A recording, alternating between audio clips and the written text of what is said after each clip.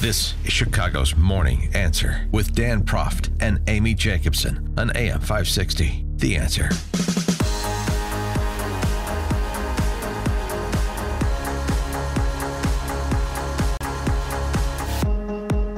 Good morning, Dan and Amy, and the eulogies have been offered, and I will remember everything that Arizona Cardinals great Larry Fitzgerald had to say about John McCain, and nothing what the Assembly of Politicians had to say. Larry Fitzgerald was a personal, thoughtful note that he struck, and I really enjoyed his comments about McCain.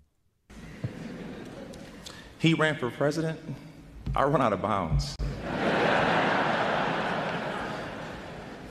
He was the epitome of toughness, and I do everything I can to avoid contact. I have flowing locks, and well, he didn't. How does this unlikely pair become friends?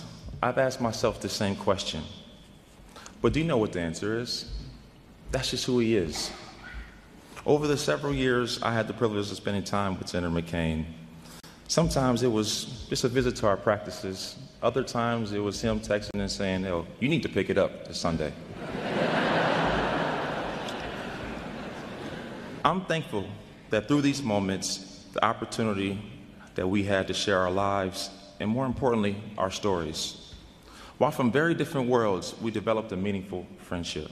And Larry Fitzgerald actually went to Vietnam, to the prisoner of war camp, to see where John McCain had survived all those years and where he gained his perseverance and strength to continue. That's a cool friendship, and that's what a service like that should be about. It shouldn't be about preening politicians trying to score political points like Biden. It's just insufferable.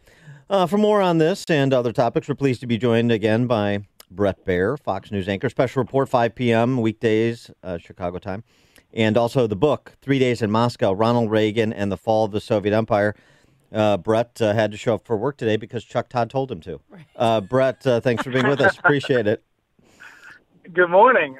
Good morning. Yeah, so do you think Larry Fitzgerald is a friend of mine too, and he oh, cool. We play golf together on some charity events, and he is salt of the earth. I mean, I don't think you could get a better guy and a total stud. So that was great to see. Yeah, that was very cool.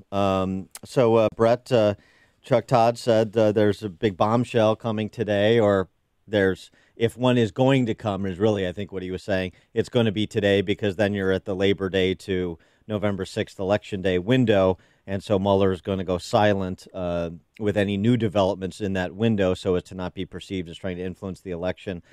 Anything that you're hearing of a new development with the Mueller investigation? No, I don't know what Chuck's hearing, but we're not hearing much movement today. Listen, I'd be surprised if they do it.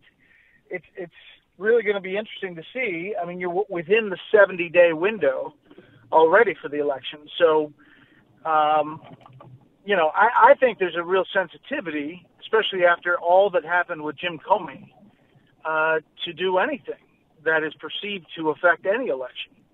And if I had to put my money down, not knowing what Chuck Todd knows, I think I would say he waits till after the election. Yeah, so he has either today and then to wait till after the election, right? There's no... I think so. Yeah, I think so. I mean, I'd be surprised if it's today, but maybe it is. Trump in Indiana yesterday, of course, part of the important part of the campaign trail with a good possibility to pick up a Senate seat there. Interesting comments about justice and FBI, suggesting that he is going to get involved, essentially take a more personal role in the operation of the FBI and the Department of Justice if they don't get their act together. And this is something that I think people thought he should have done a long time ago, but there seems to be a hesitancy to do it because you don't want to be perceived as trying to obstruct justice, and those calls are inevitably going to come if he makes personnel moves or takes a more important role. But I think the president has a case to make that the FBI and the DOJ, because of the conduct of their senior leadership, has lost a lot of legitimacy. He mentioned that when he said people are angry, and those are important agencies. Their integrity is important. it needs to be restored, and that's why I'm getting involved. It seems like he could make that case. He could. You know, the people that are angry, the primary one is him. Yes, and he's talked about it like that before, but we're hearing that as soon as next week, the president could, declassify those redacted documents, the FISA documents that Devin Nunes has wanted to get unredacted. And I think that on the outskirts is some way where he actually acts, and it is within his purview to declassify anything he wants to declassify. Oh, that's interesting. Yeah, that's calls for that for a long time. And so you think maybe yesterday in Evansville it was telegraphing what he's planning to do? Yeah, I think September 6th or 7th, that's going to come to a head. Interesting. What do you think is going to be in those documents? Well, see, that's the big question. Why are they redacted? Who knows? You could be getting into what the IG apparently is looking into, and that is the early parts of the Trump-Russia probe and how that FISA warrant initially was received, not only by the dossier, but by using press reports that they had essentially leaked to the press, and then using those as parts of the case in the FISA warrant to tap the Trump folks. John Fund has a piece on your station's website, foxnews.com, sort of previewing the general election, saying the upset in Florida with Gillum winning the Democrat nomination means it's going to be Trump versus the loony left in November. What's the handle on the Hill with respect to Republicans? Do they want to go up against the Gillums of the world, and do they think they have a better chance against a self-avowed socialist, the Ocasio-Cortez crowd? Or because there's so much energy there, would they rather have sort of milquetoast Democrats who aren't generating enthusiasm within their ranks? I think they'd rather have the former because, you can run an effective campaign where you get independents and maybe moderate Democrats who are not signing on to all of those policies that the Democratic Socialists list, but they also don't particularly like President Trump for one reason or another.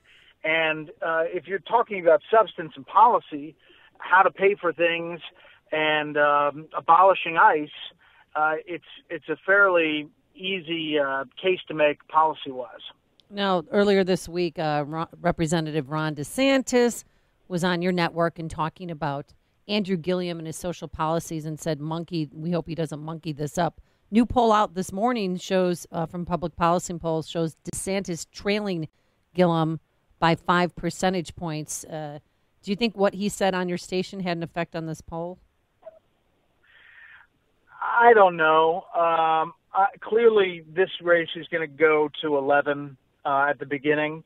I think, I'm with the crowd that gives him the benefit of the doubt at the first part, and if he proves himself wrong, then you call him out. I think it was Gillum weighed in right away later on our channel on Shepard Smith's show, and we'll cover the race fairly. I would hate for it to go into that place, and I doubt it goes down to that gutter level, but it could because this is a big race. Also, just previewing post-Labor Day activities, the Kavanaugh confirmation hearing. Do you sense that the Democrats are going to have anything more to offer in opposition than sort of their standard issue dog and donkey show? I'm sure that they have a couple of tricks up their sleeves as far as what's in the documents that they've received. I mean, they've now received more documents on Kavanaugh than any other Supreme Court nominee in the history of our republic. And so I'm sure in hundreds of thousands of pages, there's probably a couple of nuggets there that'll be interesting or create a splash. But barring a huge aha moment, you just don't have the votes. And if you count the heads up there, you could have 2 or 3 Democrats, red state Democrats, who vote for Kavanaugh. So it's a real problem you're already seeing Chuck Schumer take it on the chin for agreeing to move forward with some of these judicial nominees and a deal with McConnell. Progressives are getting mad. He is Bret Baier, Fox News anchor, special report, 5 p.m. Chicago time, weekdays. The book, 3 Days in Moscow, Ronald Reagan and the Fall of the Soviet Empire. Bret, thanks as always for joining us. Have a good weekend. Have a good weekend. See you guys. Thanks. And he joined us on our turnkey.pro